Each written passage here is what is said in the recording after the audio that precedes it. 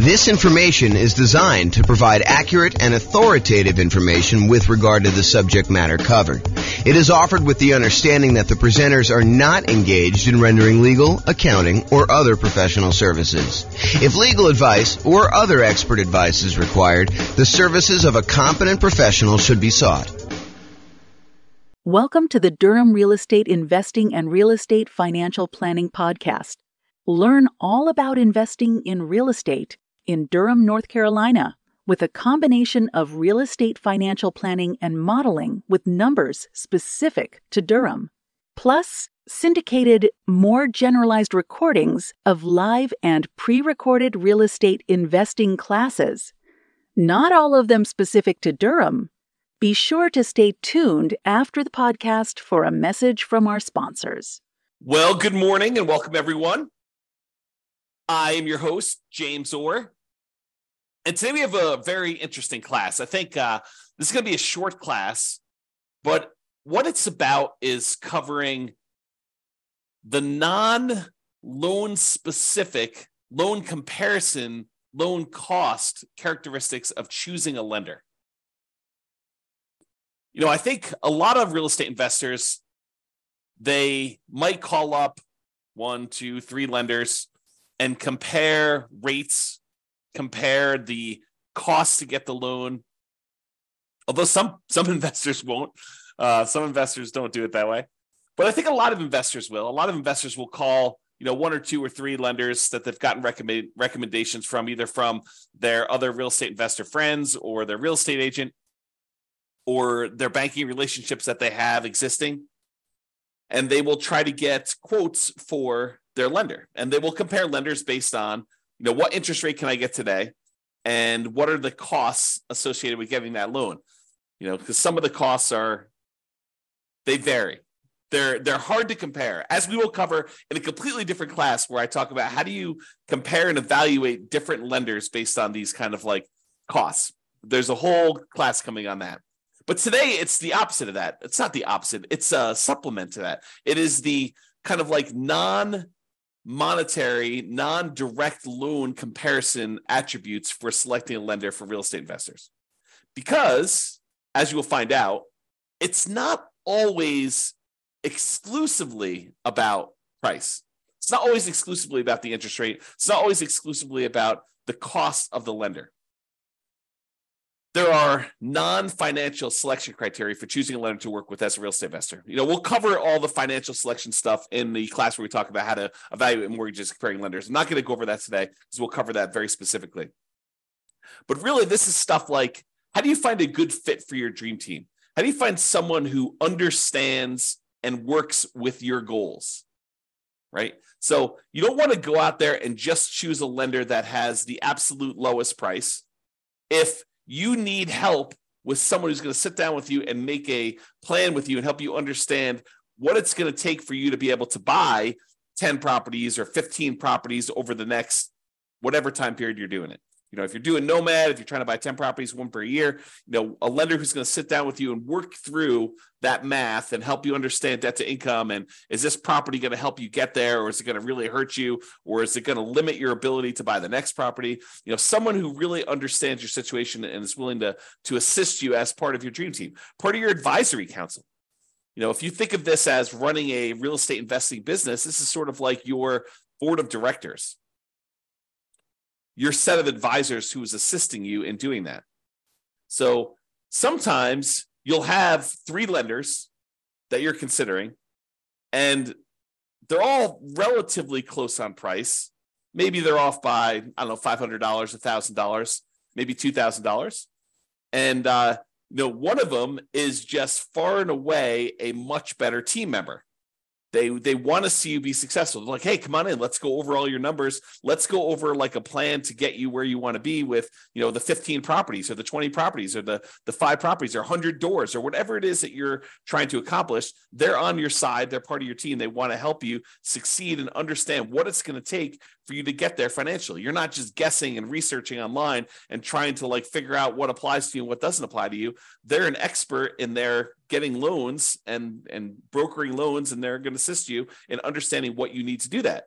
And maybe they happen to be the cheapest one, but as you'll probably discover, I think this is just how it is, that they will probably not be the cheapest one. They'll be the one that's $1,000 more or $2,000 more. And then you got to decide, are you willing to pay a small premium in order to have a team member who is helping you achieve your overall goal and not just choose the cheapest one? And that's something you need to decide. But it's not always about price. It's not always about being the cheapest one. It's not always being about, the other thing. It's sometimes about the value you're getting for paying this person as part of your team. So I think one of the factors, one of the non-financial, non-monetary reasons for selecting a lender is, are they a good advisor as part of your team helping you achieve your specific goals? Do they have expertise in that? Are they willing to sit down with you? Are they willing to help you? Are they willing to work with you in order to achieve your goals? So that's one factor. Are they a good dream team member? Number two, overlays.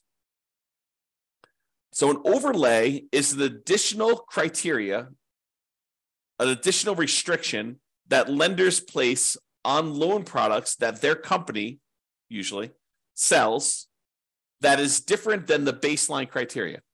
So for example, for doing a FHA loan, let's say the credit score typically for doing the FHA cuts off at 620. And I don't know that from memory. You'd have to go look it up. But let's say it does. Let's say it cuts off at 620. A single lender can choose to make their company safer, to make sure that the loans that they're underwriting perform a little bit better. They could say, our minimum credit score for doing an FHA loan is not 620. 620 is what FHA will accept, but we are going to require 640. They've added an additional overlay on top of the criteria that FHA has set, and that they're making it a little bit more conservative, a little stricter for you to get that loan. And so it's important for you to understand where certain lenders have applied these overlays, what overlays they have in place. And some lenders really know these, right? They're like, hey, listen, traditionally, if you go straight to FHA or you go to another lender, they're going to say it's 620. For us, it's 640. And they'll tell you up front. Other lenders may not know. They may not understand all of their overlays and where they differ, especially new lenders who haven't been in the industry that long and don't have a wide kind of like swath of experience to be able to say, this is different than where I was in my last company. Because they may be telling somebody, that this is the rule, but the rule is really specific to their own company. It may not be the generic rule for the entire industry, and theirs may be different than what the industry standard is. So dream team member, whether they're going to be a good part of your dream team, and overlays. Another factor, like not specific to the interest rate or cost of getting the loan, that you may want to consider. It's not always about price. And the next one, some people may kind of like poo-poo this away, but personality. If you call up a lender and they make you feel like an idiot, maybe you want to choose another lender, even if they are $500 cheaper or $1,000 cheaper. If they're insulting to you, or they make you feel little, or they kind of like make you feel like you're bothering them, then maybe you choose someone else who doesn't make you feel that way. I think personality is a big factor in do this. And it's sort of related to Dream Team, but I think it's slightly different, right? I think there's a personality component, is this going to be someone who I can communicate with because they are a good fit, they mesh well with my personality, and you might be willing to pay a small premium for that. Okay? So personality is another one. What about accessibility and communication? I had a couple lenders. A client of mine was trying to use, a couple clients of mine were trying to use a lender. And this was during a time when the market was ridiculously hot. We were like getting 20 offers on properties. And so you had to be like very aggressive. And sometimes you're doing things like after work and you're trying to call a lender to get a lender letter so that you could actually submit your offer and be competitive. And you're competing against, I don't know, sometimes 5, 10, sometimes 20 offers on properties. And you really wanted to come across with your best foot forward and kind of be a strong candidate. And so early on in the process with this particular buyer who wanted to use this particular lender, I call up the lender. I say, hey, listen, we're going to be going out looking at properties tonight.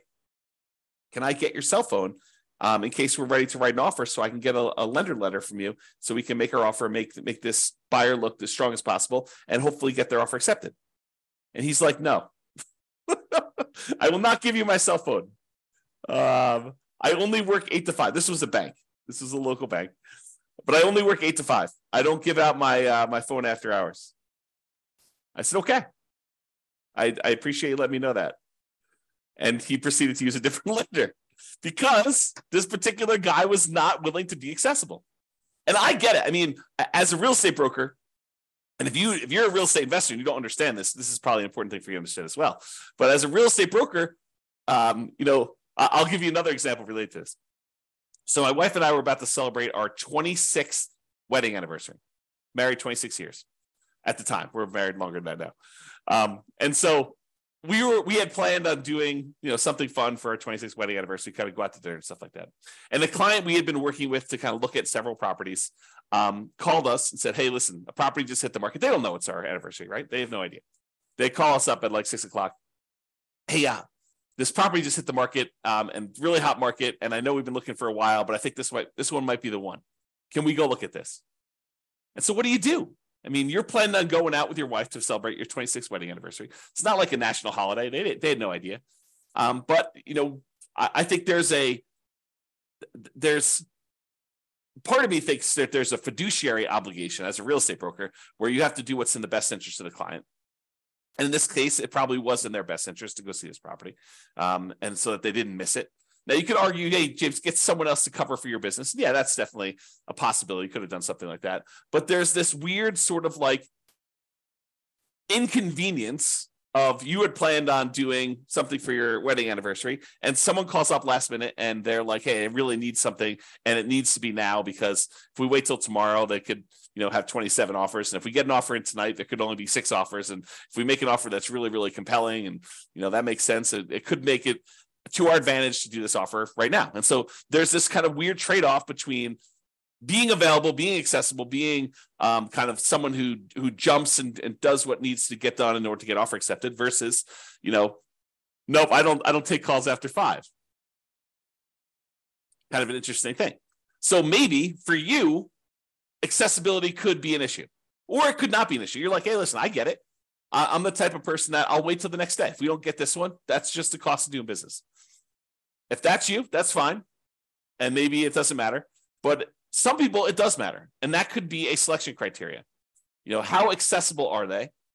How communicative are they? And a lot of times for communication, you won't know until after you're done with the transaction, after you're done with the first one. Although you can get some hints early on.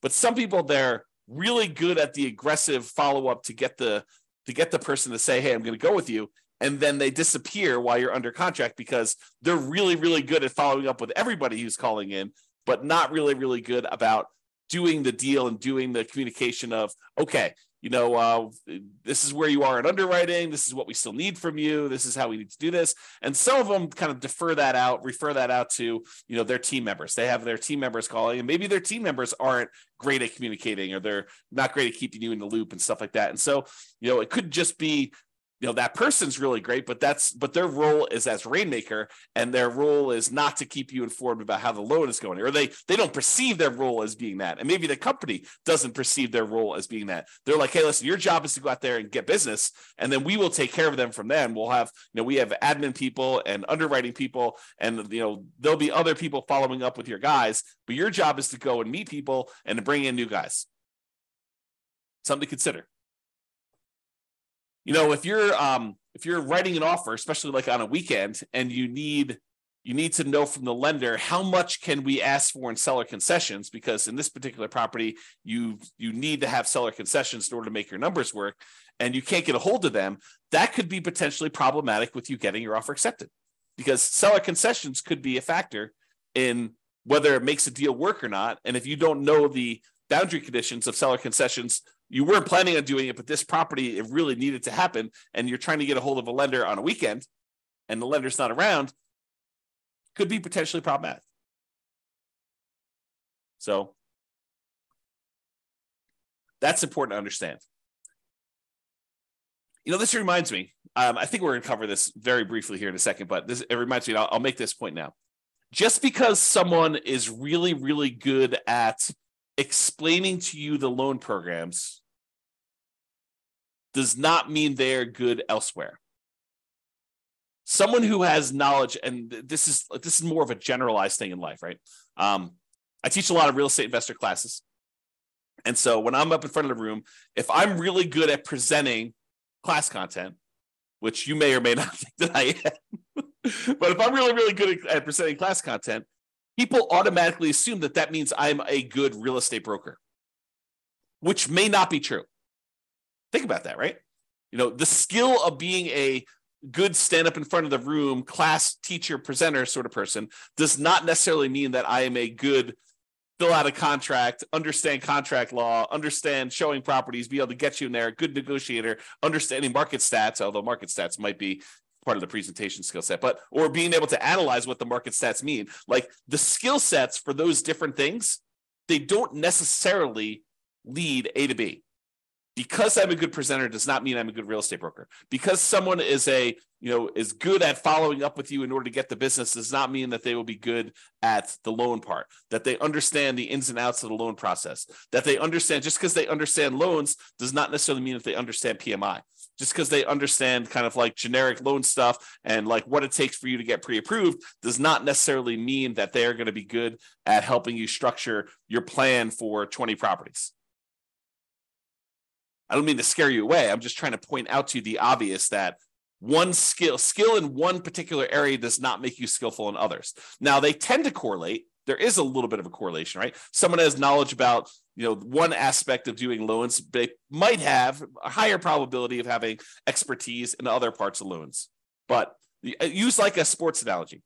Just because someone is a good three-point shooter doesn't mean that they are necessarily, good at defending or good at layups, or just because someone is good at, getting rebounds does not necessarily mean that they're a good three-point shooter or a free throw shooter, right? The different skills.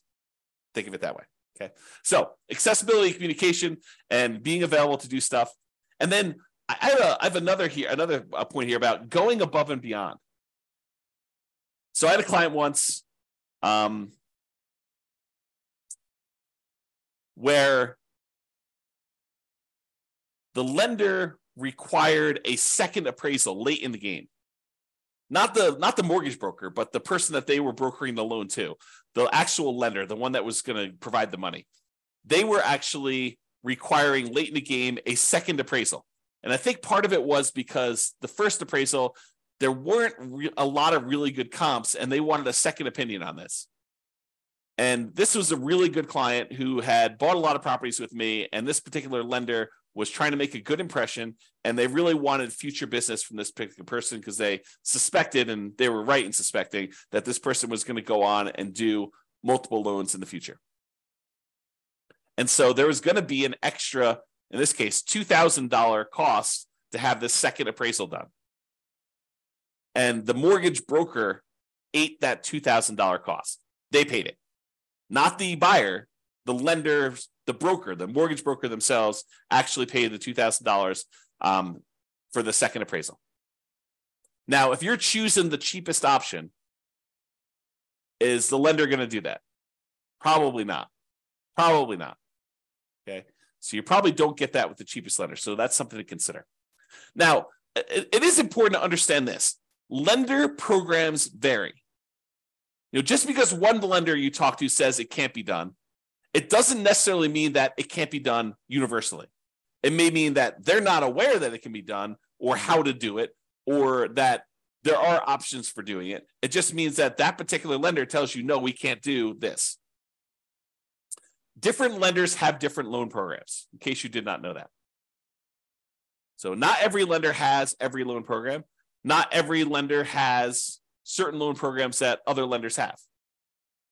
Different lenders look at things differently and may be willing to do something that other lenders won't. There are guidelines for qualifying for these loans, but sometimes interpreting those guidelines varies a little bit from lender to lender from time to time. There's some that are universally I would say that, like 99.9% of the guys, they're saying, yeah, this is how that goes. But there are occasionally somebody who interprets something differently. And it may be interpreted in your favor, or it may be interpreted not in your favor. And you may be required to go look for another lender, or you may be incentivized to use that lender repeatedly. Different lenders, as I pointed out, have different knowledge levels. Not every lender is an A+ lender. Not every lender is an F- lender. Just like there are good attorneys and bad attorneys, and good real estate agents and bad real estate agents, and good priests and bad priests, and good football players and bad football players, there's a range of skill levels out there, and you should realize that that does apply to lenders. Some of them really know their stuff and are awesome to work with. Some of them are brand new and they're super sincere and they really want to do a good job, but they just don't have the knowledge level yet. And you may be still willing to work with them and just kind of realize that they are new. And they may ultimately be amazing members of your team. Or they may not be. They may be out of the business in 3 months and, you're part of the wake of disaster that was left over, all the carnage from their 3 months in the business, right? You just don't know. So when I talk about lender programs in the future, and when I talk about all the different programs and stuff like that, what I'm talking about is primarily what most lenders will do. There probably are some loans that I'm not covering because I don't know much about them. Just like some lenders don't know about some loan programs. I have blind spots as well. Okay? So, in conclusion, if you need a specific loan, select the lender that offers that loan. Don't say, oh, my selection criteria is this, but then I only have one lender that's willing to do this particular loan program. You got to go with that lender, right? So I think that trumps a lot of different things. However, if several lenders offer that loan, you'll want to select the lender for your dream team. And comparing interest rates and costs to get the loan, they matter totally. And we're going to cover that in a separate class. It's that important. There's kind of like a separate class of how do you compare loan A to loan B to loan C, especially when they don't all call everything the same. And sometimes they have different interest rates with different costs. And how do you actually do that analysis? So we've got a whole separate class coming on that. But there are other non-financial aspects to considering a lender, and that's what we hopefully covered today to give you some insight as to some other things you'll want to consider. And if you have some other ones, maybe point out to me some ones that you have that might be good there too. That's all I got for you. This has been James Orr. Hope you have a great day. Bye-bye for now. With home prices up, mortgage interest rates up, and rents up, but not quite enough to counteract the higher prices and interest rates, cash flow on rental properties in Durham is harder than ever. Book a call with the Real Estate Financial Planner to apply our proprietary 88 strategies to improve cash flow on your rentals. See the show notes for a link to schedule your call and improve your cash flow today. If you're a real estate agent, lender, or professional in Durham that wants to help our real estate investor listeners, consider reaching out to learn about collaboration opportunities with this podcast. We'd love to add more value to our listeners by having you assist our investors buy, sell, and finance their real estate investments. See the show notes to schedule a call to discuss collaboration opportunities.